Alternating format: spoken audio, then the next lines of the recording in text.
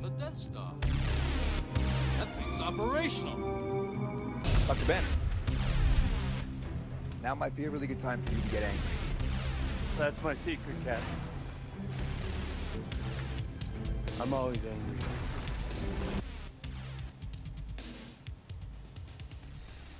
Hello and welcome to episode 14 of The Usual Podcast, the podcast where we discuss Star Wars The Old Republic, the Star Wars franchise, and geek and pop culture.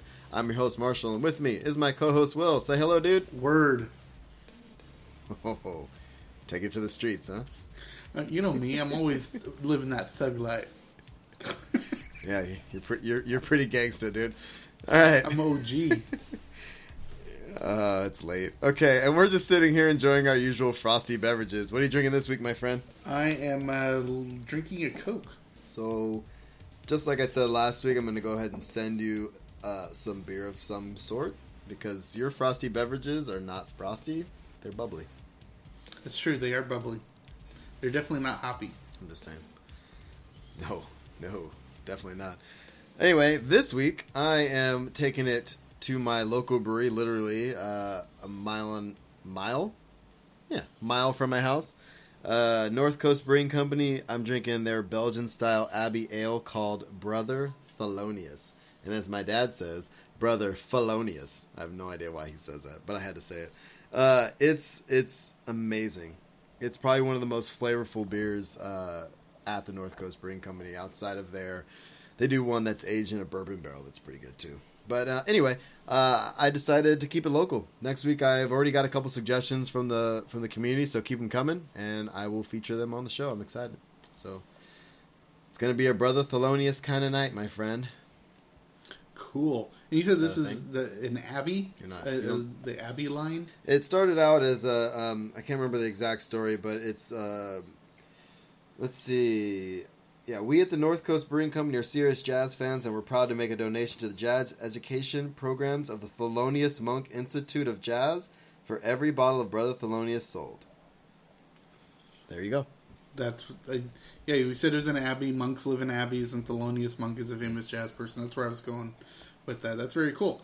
All right, so let's get our contact information out of the way and our sponsors, and we'll get into the show. We have a good show this week, I think. What do you think? Mm-hmm. It's not going to be. It's no podcascular, that's for sure. Yeah, it's a little bit more streamlined. Streamlined. Here we go. So, if you have comments or questions or want to read the blogs discussed on the show, you can find us at theusualpodcast.com. Email us at theusualpodcast@gmail.com. And find us on Facebook, Google+, Pinterest, Instagram, and SWTOR Network. You can also reach me at Darth Pops on Twitter. Will can be found at I am Will Griggs. We're on iTunes and Stitcher Radio, so of course take the time to give us a positive rating and like and share us on all the other social medias. We do have the timestamps in the show. If you're a non-SWTOR fan, you can skip to the Star Wars section or to the Pops Culture section if you're just in it for that. So we will have that in the show notes. So our first sponsor, of course, is Audible. We have audibletrial.com/usualpodcast, and you can get a 30-day free trial through us and get a free audiobook. I'm going to just go ahead and just suggest it. Lords of the Sith comes out Tuesday. We're recording this on Sunday. In a few days, we'll have Lords of the Sith. So that is Paul S. Kemp. And on Audible, it is read by Jonathan Davis. And it is going to be good. I just have no doubt. No doubt at all. So. Yep, I'll be downloading that on Tuesday. Yep, I've already pre-ordered it. Done. So anyway, if you're... let's see. So, SWTOR fans, of course, we have Deceived, Revan, and Annihilation, and I'm still reading the R.A. Salvatore long title. I love how, even though you're listening to him, you still call it reading. I am reading. Listen reading. Ah, okay. That's how you do it. We should coin a new phrase. It should be like a hybrid of listening and reading. That only applies to audiobooks. What do you think? Whistling? I'm in. Sounds good. All right, whistling. Anyway, yes, I am reading or listening to lots of audiobooks at all times. All right, so definitely audibletrial.com/usualpodcast. So, and we are on Patreon as well if you want to help the show out. If you don't want to go the Audible route, you can always give us $1 or $2 or more a show. You can. The cool thing about Patreon is you can max that out at a certain amount a month. And we have rewards for... We're still working on rewards, but we have... for $1 an episode, we'll give you, of course, a shout-out on the show and an Anaheim SWTOR Anaheim mount code from the Cantina event. Or if you do $2 a episode, we'll give you one of the latest cartel packs as well as the other two things. And if you already have one of the mount codes, I think we'll just give them 2 cartel packs. What do you think? Sounds good to me. Yeah, sounds like a hell of a deal. Cartel packs are always good. Exactly. I want to thank David for being a patron to the show. So look for a message from us, man, and you'll get your cartel pack, and let us know if you already have the pink mount, and we'll give you 2 cartel packs instead. So thank you, sir, for your for helping us out. And anybody else that wants to be a patron, do that. Patreon.com/theusualpodcast. So there we go. Yep. Thanks, David. You're the man, dude. You're the man. All right. Ready? Ready. I think it's time for SWTOR. Let's go. So, let's just start with our weeks in game, dude. What were you up to this week? Well, you and I did a little Freaky Friday. Took our cue from the Bad Feeling podcast and crossed their Freaky Friday with PvP-ness, and we had a little fun playing some Hutball, some Navarre Coast, and some Ancient Hypergate. Yeah, we crossed some streams. We did cross some streams, and we weren't even drunk. No, and, I was. Yeah, you were. And I used some Valor Boost because that was my main reason for getting into PvP this week, is I wanted to try to raise my Valor level.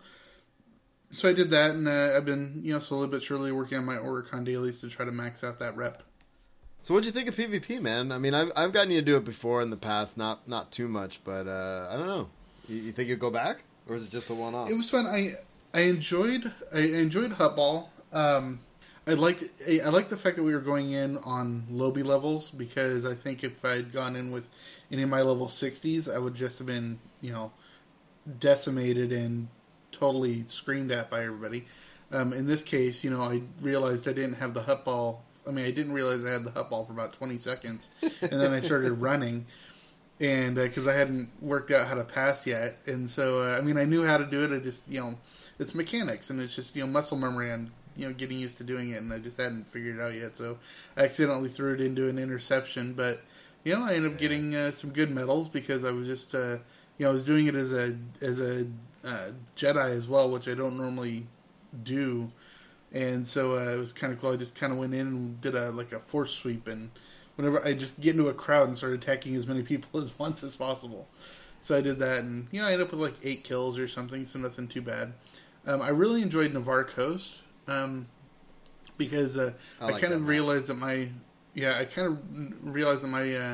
my Bailiwick, my bread and butter was to defend, and so I'd set myself at one of the hubs and put myself in stealth and just chill right in front of it, and keep getting the 500 points of defender, and whenever anybody comes up, I put up that there's somebody coming, and then I come out of nowhere and attack them, and they're gone, and I get some kills, I get some defender points, and so that was where it was the most fun.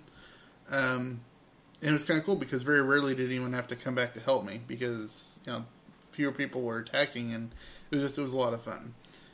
I don't know. I'm really glad that we did on Lobby Tunes too. I had a blast, and I was hoping you were having some fun. And I'm with you on the Navarre. That was a good Navarre Coast match, and you did well defending, man. I was stoked for you, man. I was kind of secretly hoping. Honestly, I would never do it at level 60 at this point unless it was on my main, maybe, because I actually have Valor 50 something on that one, but I have no PvP gear, and people holler at you and they take it very seriously. But Lobby PvP seems to be just one of those things where, yeah, we're just in it. Here we go. I mean, I had a level 14 tune or something like that, I think, right? I don't even remember. Yeah, I went in on a level 28, and it was just nice because I'll be able to level up my Valor points, pretty easily in the Lobby tunes. Exactly. And I'm purposely not leveling them outside of PvP so I can stay down in the Lobby area. But it was fun, and I enjoyed it, and I'm getting more experience at it. Plus, my main on my 60 is a sniper, so it's not the best thing to go into PvP with. So yeah, if what I hear is accurate, it's not good right now. Yeah. What'd you think of Ancient Hypergate, dude? Ancient Hypergate was a little bit different just because it was getting used to the play style. Realizing that once you pick up the orb and you're running it to the thing, you can't put yourself in stealth because it automatically drops the orb, stuff like that. Yeah, so just learning the mechanics. This was my first time ever playing Hypergate, but I enjoyed it. Cool. Yeah, it was cool. No, I had a blast, man. That's pretty much kind of what I did this week too. I played some PvP with you. I did a bunch of dailies. I was doing some Black Hole. I was doing some Black Hole dailies, and I realized as I was doing that what a dumbass I was, because I was listening to Utini Cast or something, and they reminded us, to do the new content that's coming out, which we'll talk about, 3.2, you got to be level 60, and you have to be done with the Shadow of Revan content. I was like, damn it. So I'm only through on 1 Imp Tune and 3 Pub Tunes, Shadow of Revan. So I'm working on my Imp Tunes. Okay, so you have to be level 60, and you have to be done with the Shadow of Revan story? Indeed. Because it's a continuation of that story. Right. Well, I'm on level 60 on all 8 of my tunes, and I think I've finished Shadow of Revan on 4 of them, so I'm going to have to finish those up this week before everything drops. Yeah, so that's kind of what I was doing. I was trying to get my Bounty Hunter through it. I'm actually on Rishi right now, so I'm hoping to get through that. So, once I'm done with her, it'll be okay start. I don't want to just have 1 Imp tune. I'm more of an Imp player. For some reason, I have 3 Pub tunes through Shadow of Revan. It's kind of weird for me, but I've talked about that before. And then I was having some fun with the Anaheim packs. When you get the speeder and you get a bonus item. I actually got a Carbonite chamber, which I was pretty stoked about. It's the nice. The regen item, And I also got an SPRO power droid, which is the trash can droid. Little mini pack. That's awesome. Yeah, I've actually only opened up that on 3 of my tunes. So I've gotten 2 of the green-white die packs and an experience boost. So I really should, after our podcast tonight, I'll log in and just open them up on the other 5 tunes. Yeah, I got 1 of each of those too. So I didn't make note of those because they weren't as interesting. Because the green, I'm never going to use that green die pack, and I have plenty of XP boosts. So, but anyway, actually, I put the green-white die pack on my on one of my Jedis and my sniper, and it looks pretty cool. I liked it. It gives it just a different color that I'm usually not used to. I'm more into purples and grays and blacks, man. I hate to tell you that. Almost all my tunes, I know. I mean, I'm just saying. Almost all my tunes are that color scheme of some sort, but they all have pink hair and purple skin. So I don't know, dude. I don't know what's wrong with me. But let's move on. You're weird. Thanks. All right, so should we do some news? Mm-hmm. All right, so SWTOR news. We have maintenance that went up. That is going to be up on Tuesday, of course. They'll be doing... Oh, no, sorry. PTS maintenance. Tate on Friday said they'll be doing PTS maintenance today to apply a new update. I'm aiming to start in-game messaging around 10:15 CDT, and we'll have the patch notes available for the update shortly. So really that update, those patch notes were mostly combat notes, and they put up a bunch of threads. I'm kind of consolidating news items here, but they put up a bunch of feedback threads as well. We don't really cover combat notes too much, but they are making some serious changes, and we'll talk about one of the things that got scrapped a little bit later, but yeah, so the PTS is up in effect. It is 3.2.1. So basically it's the next update after 3.2, which is coming out Tuesday, which we'll get to. Does that make sense? Right. Mm-hmm. All right, and I thought this was actually kind of cool. There was an official. I hadn't seen this. I don't troll the forums too much. I don't troll. I just use that term. But I'm just not much of a forums person myself. Yeah, I used to be a lot more on the SWTOR forums, but the last couple of years I really haven't. But the official armor wishlist thread has been running, I guess, and David Stats basically commented on the thread and saying, "I absolutely love that this thread is now at 46 pages. Well done, and many thanks for your continued suggestions. We have some great armor sets coming, many of which have been direct result of this thread. Which ones, you may ask? Well, you'll just have to wait and see, but I feel confident that they will not disappoint. Keep the suggestions coming in." I don't know. I love that this thread exists, and I love that they respond in this way. I don't know how you feel about some of the armor that's come out, but it's nice that they're listening, because some people hate all of the armor, all of it. Yeah, I mean, it's hard to imagine that somebody can hate all of the armor. they might be bored with it. But I mean, I find it hard to believe that they've hated every single armor set as soon as it's come out. People are hard to please, man. Well, ain't that the truth? Especially MMOers, but Exactly. Star Wars MMOs, Yeah. for God's sake. So, anyway, so I'm excited about this. I'm very curious to see what some of these armor sets will be in the future. So there we go. So the maintenance, this is the big one. Maintenance, April 28th. That is this Tuesday as we're recording. All servers will be unavailable on April 28th while we apply Game Update 3.2, Rise of the Emperor. And that date, of course, is Tuesday the 28th, and at 3 a.m. PDT. So, as we've talked about in previous shows, this is the major update. We've been reading patch notes, we've been talking about, we've been speculating. I'm pretty excited about this. We'll actually kind of talk about it a little bit more in a minute. But Tate goes on to say, this update includes the planet Ziost, with the continuation of the Shadow of Revan storyline, the Alpha Designer, travel improvements, updates to the group finder, and related rewards, class changes, and numerous bug fixes. It also marks the end of the Ranked Warzone Arena Season 4 and the beginning of Season 5.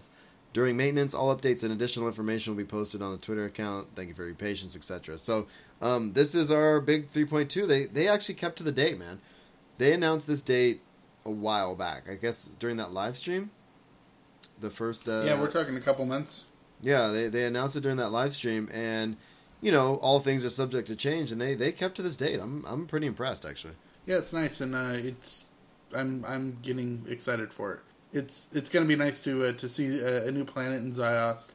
And you didn't play Ziost on the PTS, did you? No, I did not. I purposely stayed away from it because I didn't want to see any story. Yeah, same here, and I'm pretty pumped about it, man. I can't wait to see what it's all about. I want to mess around with the alpha design a little bit. I was actually going on a couple of my tunes, going through some of my cargo bays. Man, especially on my main, I have like 3 cargo bays full of just random armor that I've just never threw away all of these years. Yeah, So. well, I mean, I don't keep all of the orange armor.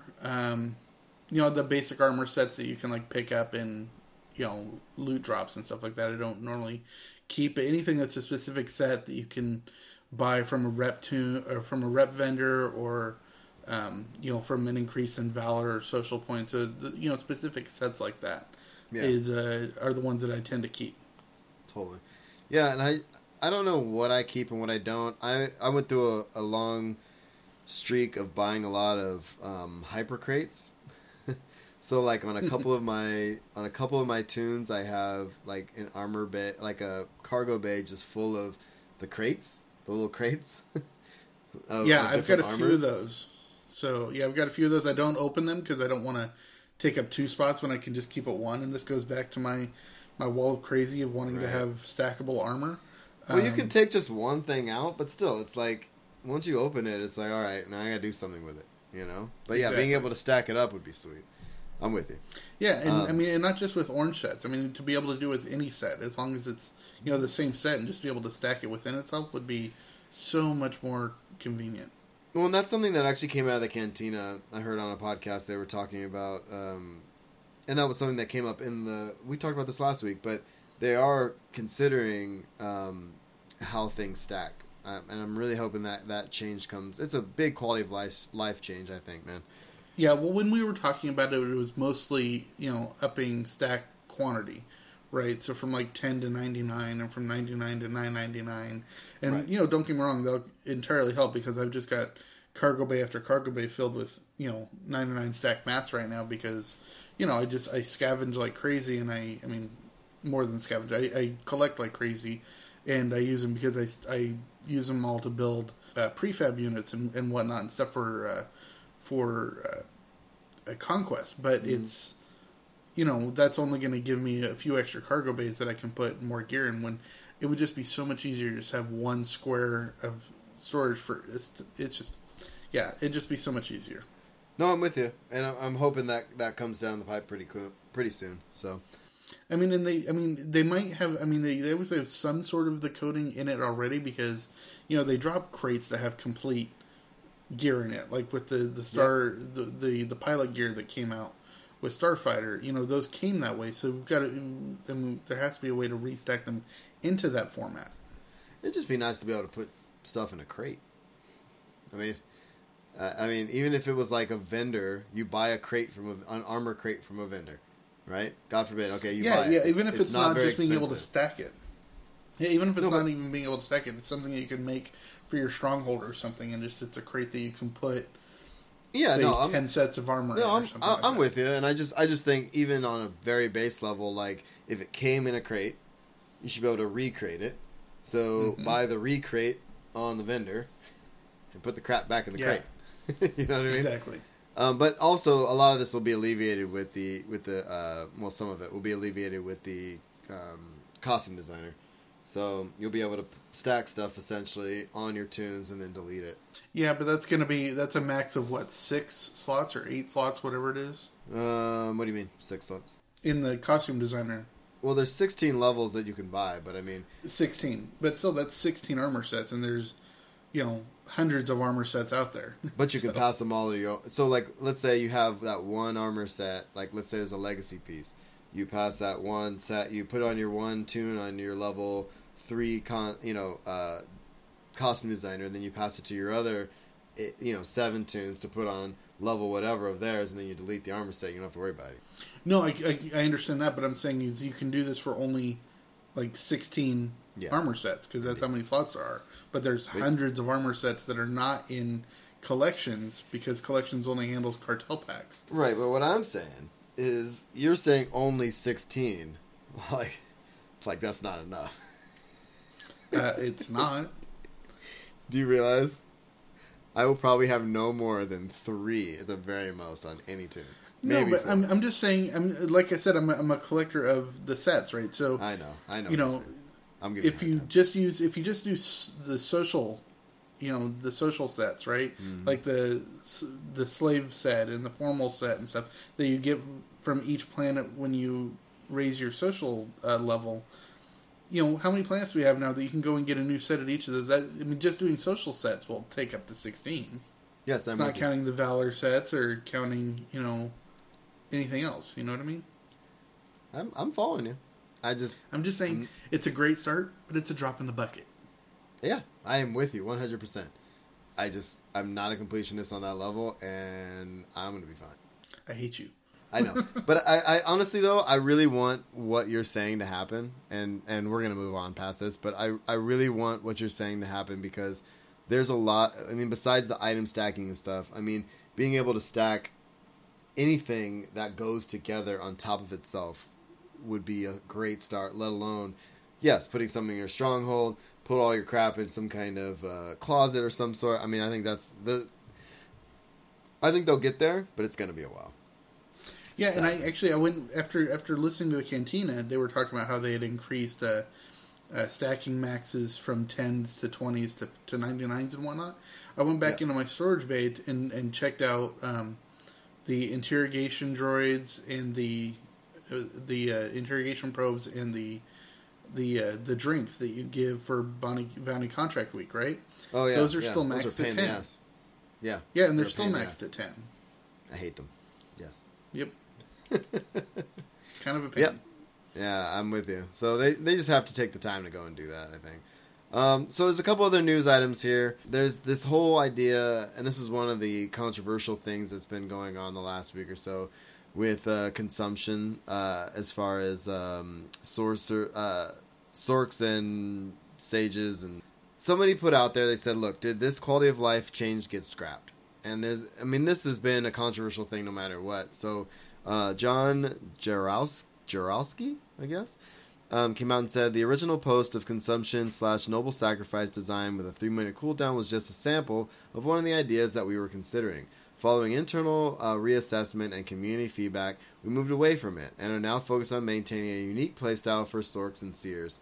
The new consumption/noble sacrifice is designed to allow corruption, Sorks and Seers, Sages, to burst heal with more control of resource management and expense. So I think whether you're following, anybody that's been listening to this, we don't really cover this stuff for the most part, but what I think is interesting about this is that this was a really hot button topic for a solid week. Like every podcast was pretty up in arms about this.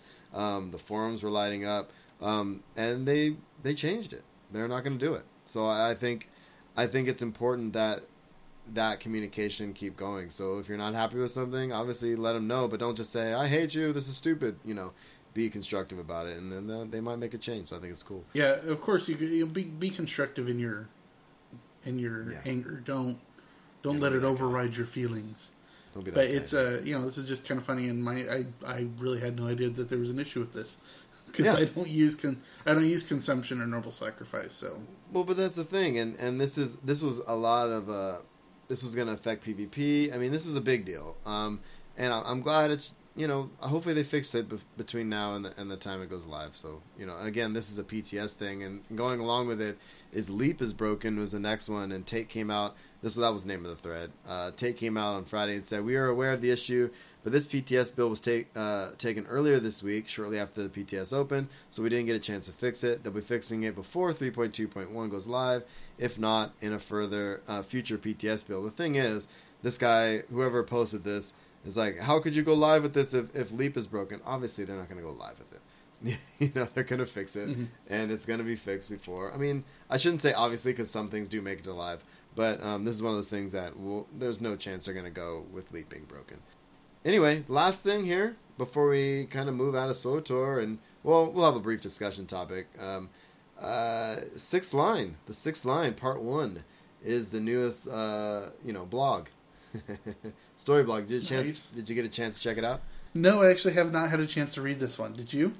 I read most of it. It's really good. It's kind of cool because it's that line of Jedi that we're very intrigued with that are coming with 3.2, right? The sixth Right. line, that's very militaristic. So it shows this dynamic between these 4 or 5 Jedi and how they're trying to find their place. It's pretty cool, actually. I didn't get to read all of it. I got interrupted, but I definitely want to check it out. Maybe we'll talk about it a little more next week. Maybe if part 2 comes out between now and next week, it'd be cool. So, but it's cool. I'm hoping I'm assuming Courtney's still writing these. The writing is great. The stories are cool. So I'm very intrigued to see what the storyline in game is with the sixth line. So Yeah, I'll definitely read it tonight or tomorrow. So awesome. All right, last thing. I just wanted to ask you before we move out of SWTOR and by the time people listen to this, 3.2 will probably be live, unless I get crazy and I get this out tomorrow, which I probably won't. 3.2 will be live. What are you gonna do, man? What's your plan? Are you stoked? I mean, what are you most excited about? I mean, let's talk about 3.2. Chat, Rise the Emperor. Woo! I'm most excited in the new story content. So, obviously I just love new planets. I just love being able to explore. And, I mean, one of my favorite things so far, one of my favorite accomplishments in the game so far was getting the Master Explorer. Where on my main tune, I saw every single area of every single planet. And it was just, it was a lot of fun just going to see and, seeing where the areas I hadn't seen yet and interact with the different people and see the new species. And I'm really looking forward to that. Cool. Yeah, me too, man. I'm stoked about the story. I'm intrigued to see how far I go down the costume designer rabbit hole. I do like. I've been reluctant to change my look on several tunes because I hate having to pull mods out. I hate having to spend that money. I mean, I wrote that blog post. I was mad when 3.0 came out. How much money it cost to swap things around when you got new gear. Going through the Shadow of Revan content. So I'm I don't know. I'm intrigued by that, and I'm very excited about the story content for sure. My plan first though, I've got to get at least one more Imp tune to 60. I got to do that before it drops because I can't be just the pub dude. I'm not a pub guy, man. Darth Pops. That's definitely not you. It's not me, dude. It's not how I roll. So yeah, I mean, anything else with 3.2? I guess I'm kind of excited about the travel stuff too, especially with on May 4th with 12 XP coming back. I'm very excited about the travel stuff being simpler. Yeah, that's going to be a lot easier. Once May 4th comes and the 12 XP hits, I'm going to be starting a new Sith Warrior so I can run it completely dark side and get Jason dark side to finish those achievements. But it's just going to be nice for that to be so much easier, especially when you hit planets like Hoth and Belsavis. Yeah, I have a Sork and a Merc that I want to level when 12 XP comes. Mostly because I have an Inquisitor obviously already, and I just want. I don't know. I want it to be faster. I can't level the regular way anymore, so I'm excited about 12 XP, and I want to get. Yeah, I'm just stoked about it, dude. I like new content, so we'll see how it goes. Hopefully there'll be not a lot of bugs. So that would be nice. Yep. All right, man. So out of SWTOR? Yeah, out of SWTOR. Cool. So if you want to check out SWTOR, if you listen to us for this half an hour, that'd be great. Our refer a friend links are at usualpodcast.com on our about page and in the show notes, of course. Section 2, Star Wars. This is going to be a very light Star Wars week, dude, compared to last week. I think we were a little heavy last week, so... Yeah, so welcome to the Star Wars section of the show. It will not be an hour and 25 minutes like last week, but, we have a couple things we want to talk about. Do you want to start with the comics? Yeah, let's start with Vader 4, which we finally got around to reading. I really enjoyed it. The introduction of the female archaeologist was kind of cool. I liked her interaction with Vader, that she kind of knew what her place was, but she still had no problem speaking her mind. I think my favorite part of the entire issue, though, was the fact that the protocol droid that looked like C-3PO was the interrogator and torturer, which was awesome, especially when his eyes turned red and said, "Let's start with your name." It's like an HK droid in a protocol droid's body. Exactly. So I really enjoyed that, and I really liked it when they were when they first got to Geonosis, and she asked if he had ever been here before, and then this just goes with the design of the artist, is that the next thing you see is you turn the page. So it wasn't on a facing page, you had to turn the page, and the first panel you see is young Anakin and Padme going in for the battle from Attack of the Clones, which is very cool. And it's definitely the way the artist set up the book, because it wouldn't have had as much impact if it was middle of the page or even on a facing page. It was the first thing on a turned page, so it was very cool the way they set that up. And then I liked how at the end, how it's talking about the Emperor's choices for supplanting Vader, and the fact that they said choices, so it's like plural people. And I'm wondering if this is going to tie into Rogue One at all. I think I have to imagine it will, or it'll tie into something. It was alluding to so many different things. I feel like there's a lot of story opportunities there, and I'm with you. I really dug the ending, especially with the young archaeologist. Mm-hmm. Knowing, and again, we haven't really given away any spoilers so much right now, but there's not much to spoil in this particular book. If you haven't been reading it, none of what we're saying will probably make any sense, but I'm not trying to spoil it, but the idea that she's kind of sitting there like, all right, I'm ready if that's how it has to be. You know what I mean? And I think that tripped me out. And I'm just like, well, okay. And it made a whole lot of sense, considering if you're going to team up with somebody like Darth Vader, know what you're getting into. And this girl's smart enough to know, like, look, I'm lucky I've lived this long. You know what I mean? If you're done with me, all right, I guess we're done. Yeah, it really does it. It really points that out in two different specific panels. Where she was picking and choosing the way she would like to die, lightsaber as opposed to vacuum of space. Right. But then the other one was, I can't get this thing up to the roof. Can you? And then, middle of her sentence, he just uses a flick of his hand to get the probe up to the top of the cavern, and she goes, "Of course you can. You're Darth Vader." Right. It's like, why was I almost questioning you? I'm sorry I did that. I like their relationship, sort of. I know it's not much of a relationship, obviously, on Darth Vader's side, but I think that this character is... do you think she'll stick around? I hope so, because, Vader's Vader's never really had a female character to bounce stuff off of. And except I really liked it. Well, Vader. Right. No, Vader hasn't. Anakin has. Anakin has, but not Vader. But what I really liked about this this issue was, so far in this book, you're in the mindset of it's Vader, it's Vader, it's Vader, it's Vader, right? Mm-hmm. But because of that panel choice at the beginning when they first get to Geonosis, you're imagining it's Anakin in Vader, it's Anakin in Vader, it's Anakin. So you have that much different mindset. Well, and that's interesting because if we take it from that standpoint, it does change the dynamic between the two a little bit. It brings the relationship with, he and Padme, and of course, from what we know, the Clone Wars, he had that relationship with Ahsoka as well. So maybe, and he kind of says, he almost says, give me a reason to keep you around. You know what I mean? Like, not that I'm going to, granted, he would kill her if he had to, right? But right. I feel like there's almost, from just this text, there's almost a soft spot sort of for her because of those other relationships, I think. So exactly. And by soft spot I mean really, really minor soft spot. But does that make sense? Oh, absolutely, and I completely agree. Cool. Anything else that stood out to you about this one, dude? I mean, there wasn't much just else. Just the fact that I still there. think this is of any of the books so far, this one has the best artwork. Oh yeah, it was beautiful. I really did like the thing with the Geonosis, the queen. Mm-hmm. I thought that was really weird, which I liked. Yeah, and I also really liked that.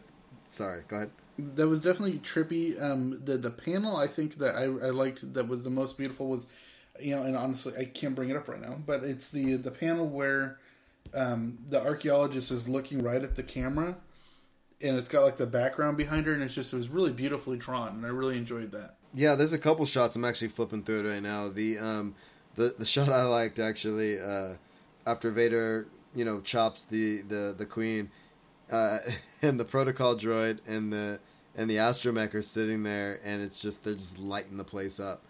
I just thought that was just really cool. Yeah, exactly.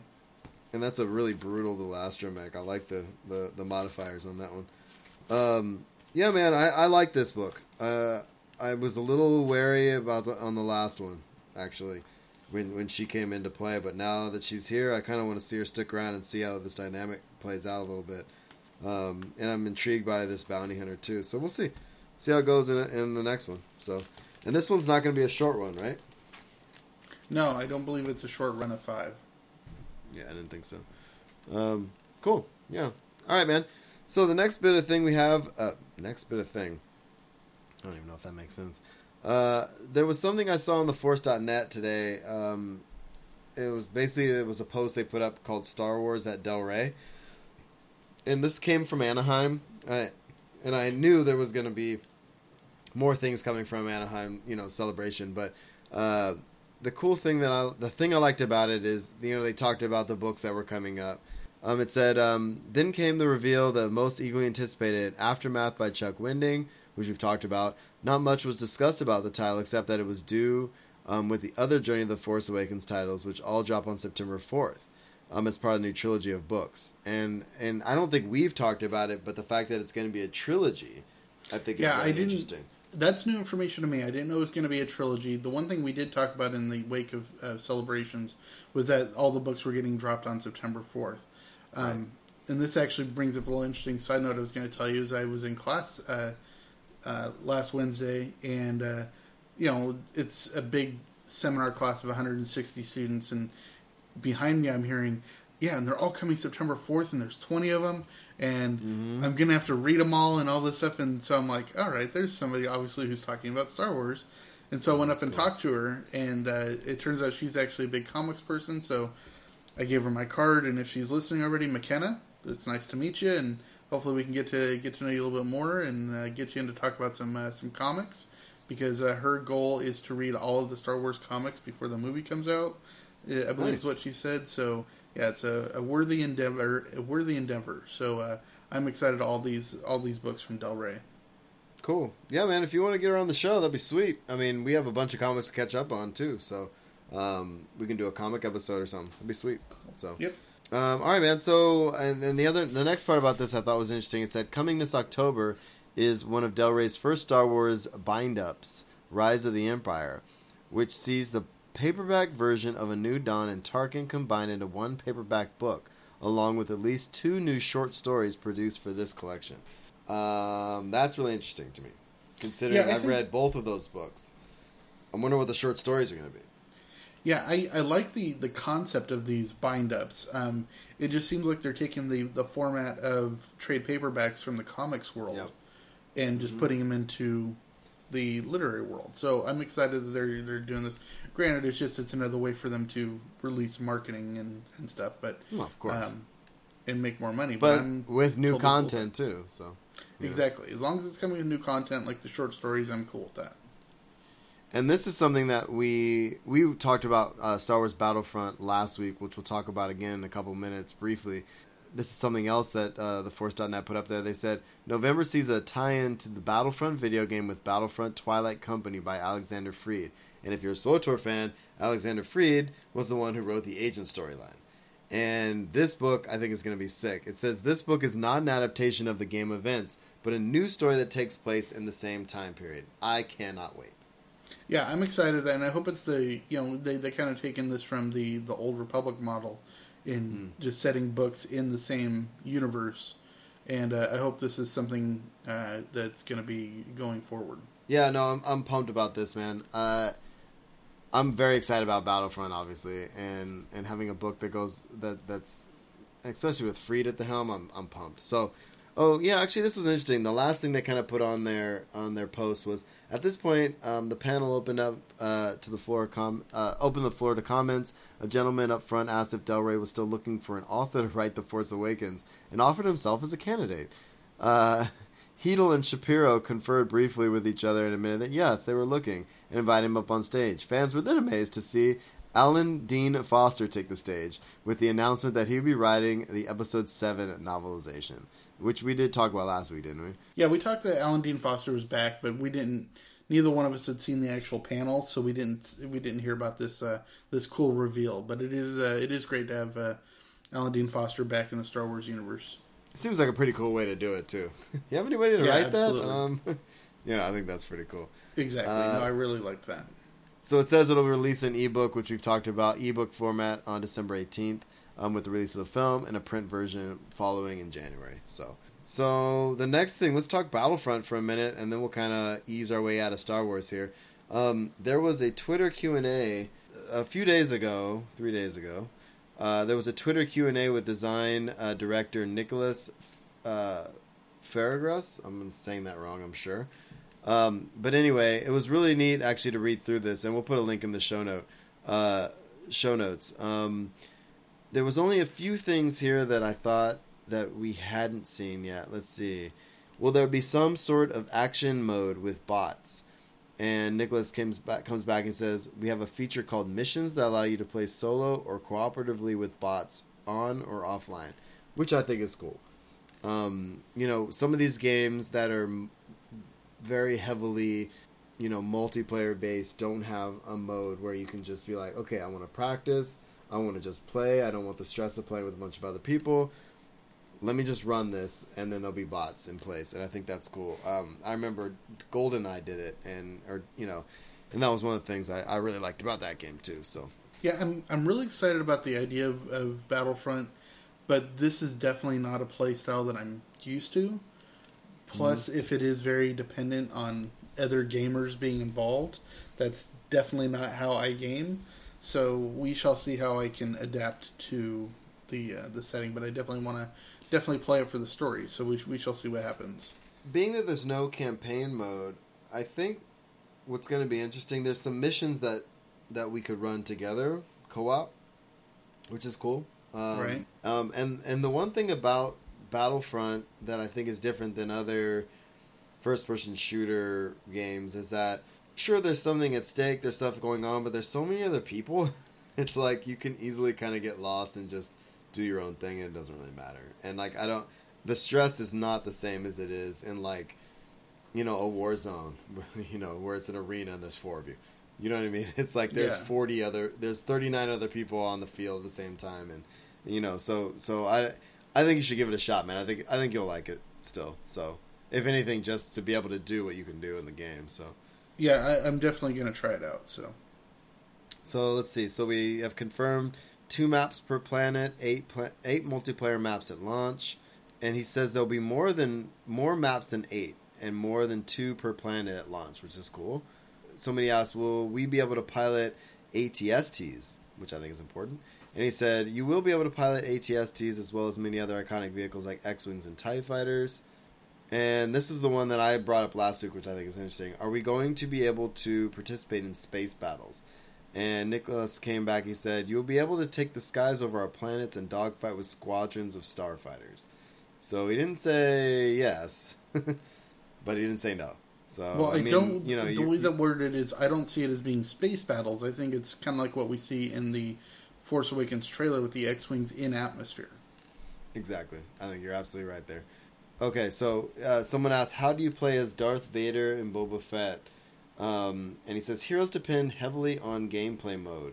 We will tell you more about heroes at a later date. And this is something I'm very intrigued about because, first of all, I want to play as both of those guys. But those are both technically evil dudes, right? Right. Who are we going to get on the other side? I'm very excited about that, you know? Yeah, Luke, it's Yoda, an interesting question. I mean, you know, Han, I think it'd be sick, so we'll see. So the last thing we'll cover here, it says, what character customization will be available in game? Surely there will be a character / loadout choices. And he comes back and says, you will have a great freedom in customizing your own playstyle, essentially creating your own playstyle.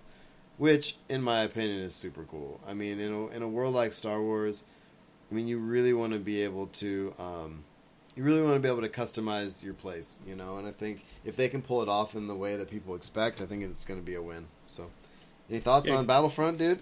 No, other than I'm just worried about gameplay for myself, but I'm still going to get involved for story. Cool. Actually, no, one more thing on Battlefront. There was a little bit of confirmation that if you are piloting an AT-AT, it will be on rails. Interesting. We'll put a link in the show notes. It's a very brief statement. They had to kind of make a decision there. And they say total freedom isn't always the best thing, which I'm with them on that. I mean, if you had an AT-AT, why would you be anything else? Yeah, and you're going through a battlefield, you're just going to be stomping on fools. Yeah, why would you be anything else? And why wouldn't everybody get in there with you? You know what I mean? It's just it's interesting. So we'll see how it plays out. So, all right. So at the tail end of this section here, I guess we're just going to do this as the tail end of our Star Wars section. We're going to do something called Podcast Corner, which is basically just, you know, podcasts we're listening to and what we're digging. I mean, I listen to a lot of podcasts. Will does too. So why don't we start with you, dude? What do you listen to right now that you want to shout out? Well, I think a good idea about this section is that we can focus on non-Star Wars or SWTOR podcasts.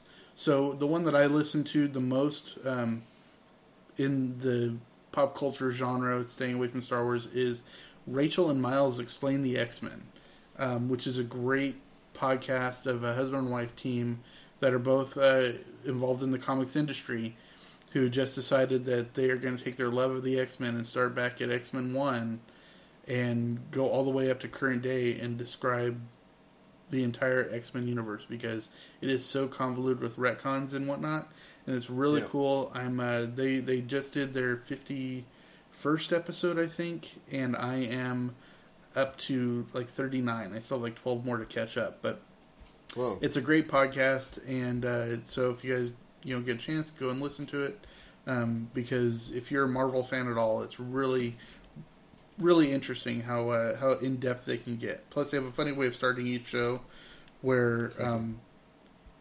Miles comes up with a question about a particularly convoluted character or storyline, and Rachel explains it, and it's so out of the realm of weird that every time it ends with Miles going, "What?" And then that's how they start the show. So it's a really funny thing, and I really enjoy it. And they get some great guest people to be involved with it, and it's a lot of fun. For me, in the wake of Anaheim, I've been listening to, of course, Coffee with Kenobi. They did a bunch of great interviews. One interview was with Freddie Prinze Jr., who does the voice of Kanan on Rebels. It was really good. They also interviewed the voice actors from the Star Wars audiobooks. So that's been great. Cantina Cast as well. Far, Far Away Radio. I've been listening to them a lot as well with their coverage.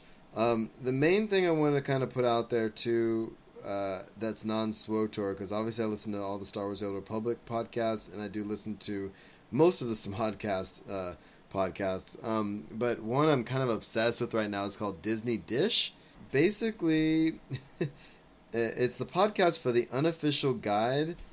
It's called the Unofficial Guide, and basically the dudes do like a history of Disney and Disneyland and Disney World and anything Disney, and it's really, really cool. This guy Jim Hill is a historian, a Disney historian, and I've never heard some of these stories before. And I've been going to Disneyland forever, and you're you know more of this stuff than I do, but some of this stuff is absolutely fascinating, man. I've probably listened to 30 something of their episodes in the last couple of weeks.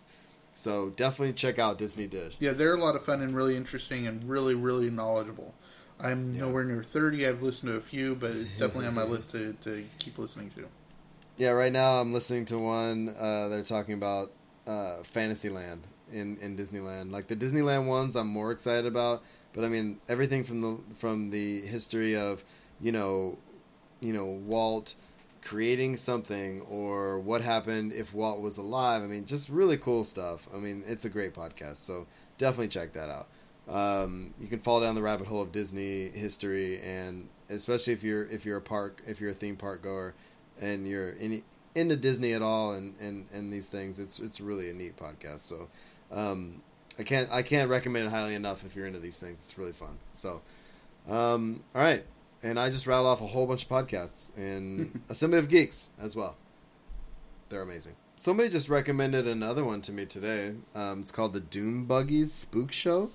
Okay, it's dedicated to the fans of Disney's Haunted Mansion attractions. Yeah, there's actually a website called doombuggies.net, which is a great fan site, and I'm sure it's done by the same people. And they do a whole bunch of events at Disneyland. They're a lot of fun. They're really, really cool. They've written books about it. They do really, really cool stuff. So you told me about this podcast. I'm definitely going to listen to it. But yeah, if it's the same people, they're very worth listening to. Yeah, I'm gonna check it out. Yeah. So anyway, yeah, and look, man, the thing with me with podcasts is, I think that everybody has something to say, and I think that everybody has something to say within what they like. And if I like a thing, I can find a podcast about that thing, and so it makes me excited. And so I'm more than happy to give them a shout out here and be like, look, check it out, because it's fun. So no, absolutely, and I completely agree with you. I just think you have that innate ability to be able to listen to it while still focusing on other things, where my mind doesn't multitask that way. So just keep in mind, if I mention you on here that I listen to you, it means that I really like you, because it's hard for me to be able to listen to something while I'm doing something else.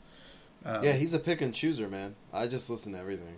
Yeah, I'm definitely a pick and chooser. So, yeah, so like Rachel Miles and Disney Dish, if I'm listening to you, it's because you're good. So keep up the good work. Yeah, Disney Dish does a great job, dude. I'm gonna reach out to them, I think, because they're cool. Anyway, all right, so that's Podcast Corner, episode 1. You're weird. I know. All right, let's get out of Star Wars, I guess. We already were. Let's get to geek and pop culture and get out of here, all right?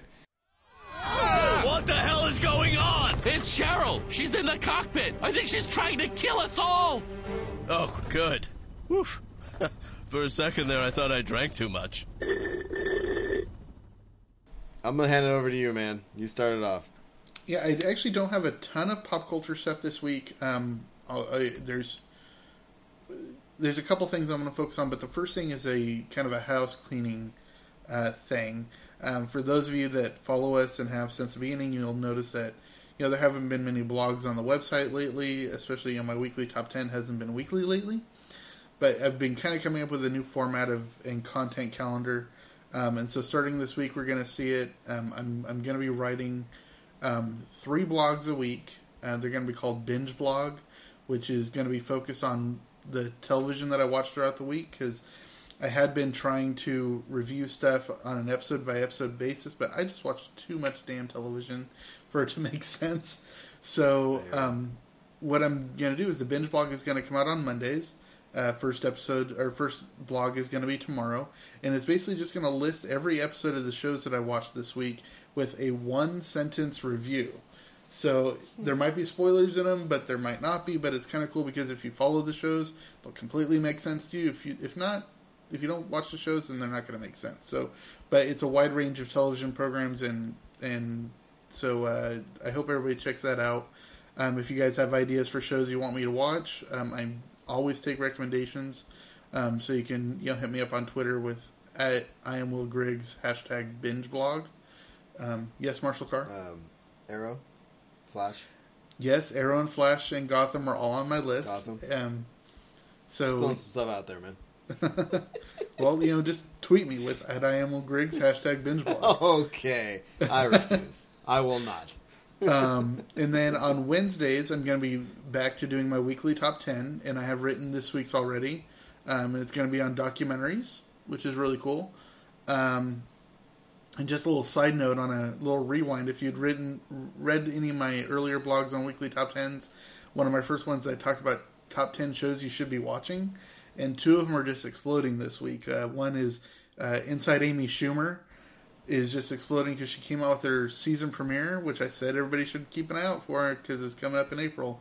And she had that music video for Milk Lemonade, which if you haven't seen yet, we'll put a link in the show notes and Google it or YouTube it or whatever. It's hilarious. It's talking about the fascination with the female posterior, and it's got quite a few guest stars. I mean, Method Man's in it, and Amber Rose is in it. People that you recognize.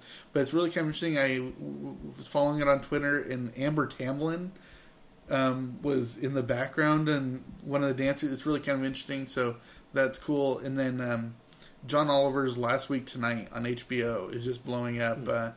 He did a great bit on infrastructure last month, and he did a movie trailer for it that had so many guest stars.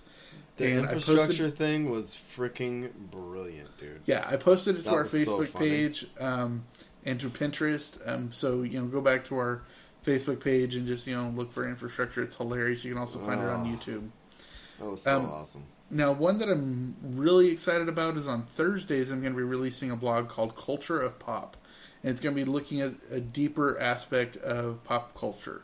The first one I'm going to be writing about is the way that the writers of Friends used homosexual humor in the Friends shows, because I've been binge watching Friends on Netflix since it came onto Netflix. And, for being a show that dealt with a lot of, gay rights aspects, like having a lesbian couple, and, if I'm not mistaken, it might have been the first on-camera lesbian wedding in primetime. Yeah, it might have been.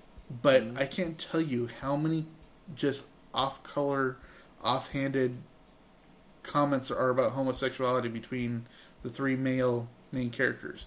So it's just kind of interesting how it's kind of a dual-sided concept there, where they were, instrumental in rights in one aspect, but totally derogatory in another. So, something to look at. Some other concepts that will be coming up is religion in the Matrix universe, civil rights in Sidney Poitier films, Disney marketing of princesses versus non-princesses. And then one that is going to be key to our SWTOR listeners is I'm going to look at gender identity in the SWTOR universe, and how, it's how you can make, smaller men or smaller women, or bigger men or bigger women. And, you can kind of, tailor it to gender identity with, like, you can have a woman with a mohawk, or a man with long hair, or, what you would generally consider to be gender identification. But it's harder to change the bust size if you want to have a androgynous woman or whatnot. And what freaks me out even more is it always takes me back to, on Coruscant, there was a side quest where you're given by a 12-year-old girl to go find her brother down in the bowels of the water treatment area. And dude, this 12-year-old girl in the way she's drawn in the game looks just like any of the other female characters, and I'm like, that's just wrong. So it's just an interesting question. So I'm going to be coming up with these every week, and if you have any suggestions or if you have any ideas you want to talk to me about, just hit me up at Twitter. I am Will Griggs, hashtag Culture of Pop. So Cool, any man. suggestions are great suggestions. I'm excited about this, man. See how it Yeah, goes. so I'm excited about this too, and I really want to start hearing some feedback from some of our listeners. Now, getting to the actual pop culture stuff this week, one of the shows I did start binge watching was a show on Hulu called Deadbeat, which if you've ever watched the old show Reaper that Kevin Smith started, and it had it was basically about a guy whose parents sold his soul to the devil at a young age. It was really kind of a funny show where he ended up being a reaper for the devil. It totally has the same sort of vibe. I wouldn't be surprised if it's the same creators. And the person who played the Reaper's best friend is the lead in this one. It's about a guy he's a medium. He can see dead people and talk to them, and basically helps them out solving their problems and everything. But it's really funny and enjoyable, and I really liked it. I watched the whole first season yesterday. So the second season is now available on Hulu, so I'm going to be watching that next. But in the binge blog for tomorrow, you'll see what I thought about the whole first season. So Sweet. So there's that. Yeah, I think the wife is watching it. I haven't seen it yet, but I'll check it out. Yeah, it's really funny. It also has Kat Deely from So You Think You Could Dance, and Lucy DeVito is in it. She was in another show I watched called Alpha House, and she is Danny DeVito and Rhea Perlman's daughter. So Cool. really interesting. I really like the way it's set up. So I was looking at that. Another piece of pop culture news this week is they released the first image of Jared Leto as the Joker from Suicide Squad, and I want to hear what you think, buddy. What were your thoughts when you saw this picture? Well, actually, I first saw it on Twitter today. I don't know, dude. He looks like to me, how do I want to put this? He looks like he's trying to be something, but like instead of just being the Joker, like it's almost like, okay, I gotta make sure I have a tattoo that says damaged on my forehead. You know what I mean? Like, it's like all of the cliches of all of the Joker mashed into one. It doesn't even look cool. Yeah, the main things I have with this is, first of all, this is obviously not Jared Leto's decisions. These are all done by the makeup artist and the production designer and art director and, ultimately the directors and producers. But the things that jump out at me is, you've got the iconic Jokers, right, back from the 60s, and then the one with Jack Nicholson, which was cartoonish, yes, but it was iconic. And then, of course, Heath Ledger, right? And, nothing's going to ever live up to Heath Ledger's performance. No. But it was understated and realistic in a way. This was so far not. I mean, I was really picturing, Arnold Schwarzenegger as Mr. Freeze to come out from behind him. But the thing is it's like almost campy and trying to be edgy, but failing. You know what it is? It's imagine if Joel Schumacher was doing a Juggalos concert film. All right. That's exactly what it is. Okay. So, and and I'm really upset about that because DC was really starting to make strides into competing with the Marvel Cinematic Universe, and this is so not going to happen. This is so not going to help that. This is really, really, really not good. And I'm kind of looking at. I haven't looked at any of the comments before, but I don't. Also, I think if the background behind him was dark, does that make sense? Yeah. Only because, like, it seems like, hey, look at me, I'm the Joker, and I'm like happy, fun dude, and like if it's supposed to be dark and edgy, like it should have a dark background, right? Exactly. Or, and I would say I really don't know where to go with this. I don't either. And what actually scares me? It seems nitpicky to say like make the background darker, but like all the tattoos are like all the things from other Joker things. Yeah, it's like. Yeah, what scares me most is if this is what they're doing with the Joker, how are they going to screw up Harley Quinn? Oh God, I forgot about that. Poor Harley. I love Harley Quinn, dude. I mean, I'm a big fan of Batman the Animated Series. You know, Mark Hamill's Joker, that voice. I mean, that series I watched so many times back in the day, and I just absolutely love it. And I'm very concerned about what's going to happen with this. I don't want them to fail, because I don't want people to be like, well, now that was stupid, so now everything comic book is stupid. But at the same time, like, they're not helping themselves right now. No, and honestly, with their big push into a cinematic universe, I was getting really excited for DC.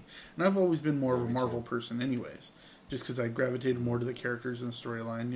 I've always liked Batman and Superman, but I've never been diehard fans. And I was really starting to get into the concept of this universe, and this is just those eyes are just weird, and I know he's supposed to look crazy. For me, it was just Batman. He looks more crazed than crazy, if that makes sense. You know what I mean? Yeah.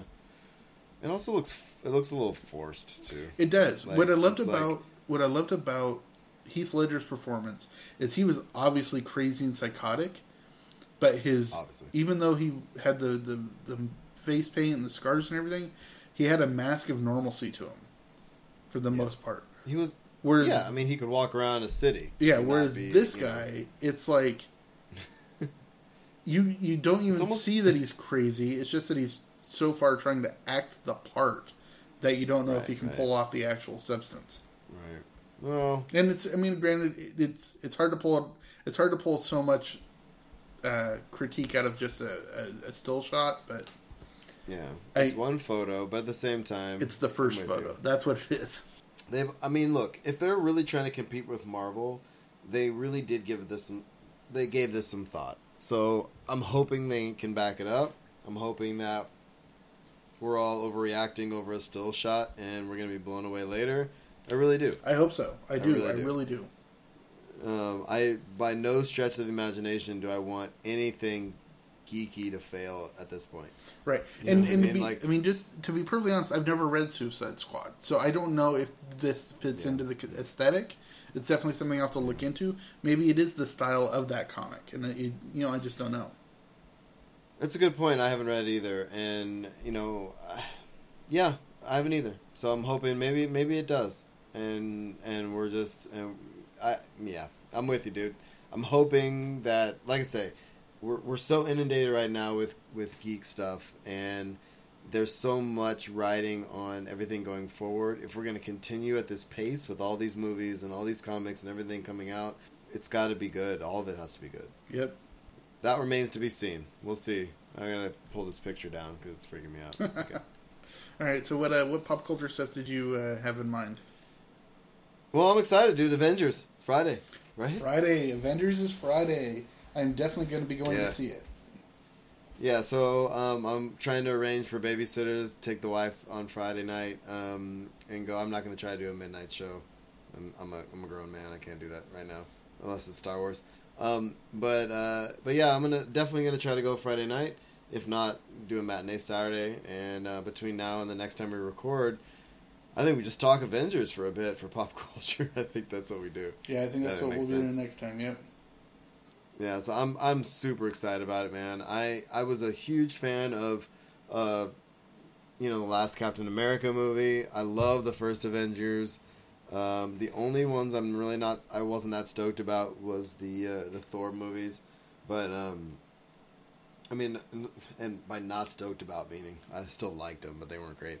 But I'm really excited to see what comes out of this after all the trailers and all the speculation. Like I've been trying not to dive too deeply into it to see who's gonna do what and what's gonna happen. Like I just want to go to the movies, see how it plays out, and I cannot wait to talk about it next week. Yeah, exactly. I mean, I'm really excited about Ultron himself, but I'm really more interested to see how Scarlet Witch and Quicksilver are brought into the fold and how their characters are fleshed out.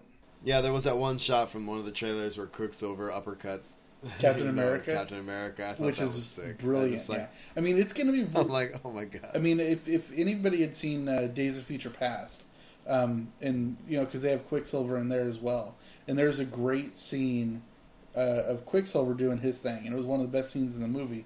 I'm hoping this lives up to that and does it justice. And it's not too often you want that you have to say, "Oh, I want Marvel to live up to Sony's or to Fox's ideal of stuff." Or no, it's. I'm like, I'm really hoping they do.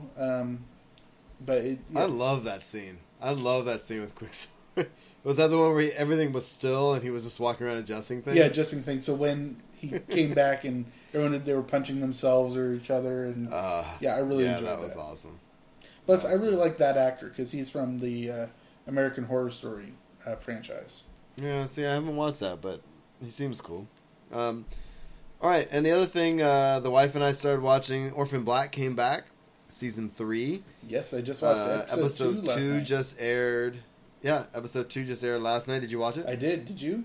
No, I watched it. Yeah, it was sick. Okay, I'm gonna say what my one line review of that one is, and it is, "What was up with the clone threesome?" Well, technically there was only 2, but yes, I'm with you. No, there's clones. There are 3 actual people in the room. Well, there were 2 with the 2 guys and the chick. Right, that's 3. That's a threesome. Right, but they're not all clones. No, just 2 That's clones. all I was saying. Yeah, it's just Yeah, weird. 2 clones and the chick. That's no, it's amazingly weird. So no, I'm so happy with this show, and my comic book shop, my local comic book shop, has kind of dropped the ball on my Orphan Black comic series subscription. So hoping to catch up on that. I'm hoping that we get a little more than we got in the first one. But anyway, I'm happy with the season 3 so far. My favorite, I'm a big Allison fan. Yeah. For some reason. And her little quirky, like, oh, now I'm going to do this, and I'm going to do this, and her little soccer momness is just... I love how she's running to school for school board, and the way she's going to fund it is taking over a drug dealership. What is it, like school treasurer or something? Like, it's just a school it's board. so arbitrary. It's hilarious. Anyway, but yeah, it's a trip. I'm really enjoying the season so far, and there's definitely some dark spots, which I really, I like my drama on the dark side, and the stuff that's going on with Helena is a trip, and I'm really stoked about it so far. So maybe in the next 3 weeks from now or something, we'll get together and we'll kind of talk about the season as a whole, something like that. But that's going on. I'm really excited how they're pulling in more of the history of the. It's kind of reminding me of when in Lost they started introducing the Dharma Initiative stuff. Yeah, where you had institutional history stuff going on. I'm like, because that's one of my frustrating things about Lost is because I love Lost, but if it was all a purgatory thing at the end, what was the whole point of Dharma? You know what I mean? So yeah, well, what's the point?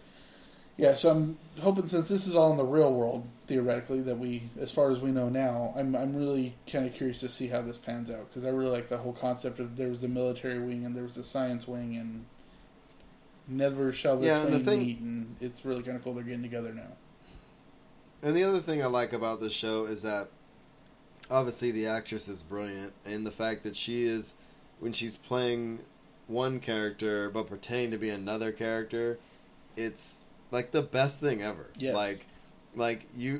It's very difficult because her performance is so good, and obviously the makeup and hair have something to do with it, but it's hard for me, I'm like, I always forget that, oh, that's the same person.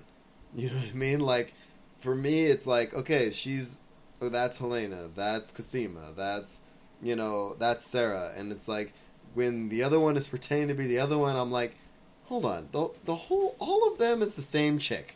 Yeah, okay? it's so layered. And that's the brilliance of the show, and really, if you're not watching it and you're listening to this, freaking watch Orphan Black. It's amazing. So anyway, it is. Tati Maslany is one of the best actresses on TV right now, and she's not getting her just desserts. So good, dude. All right, last thing for me, pop culture wise, is Daredevil is running. Running. It's run. It's done. Netflix series Daredevil.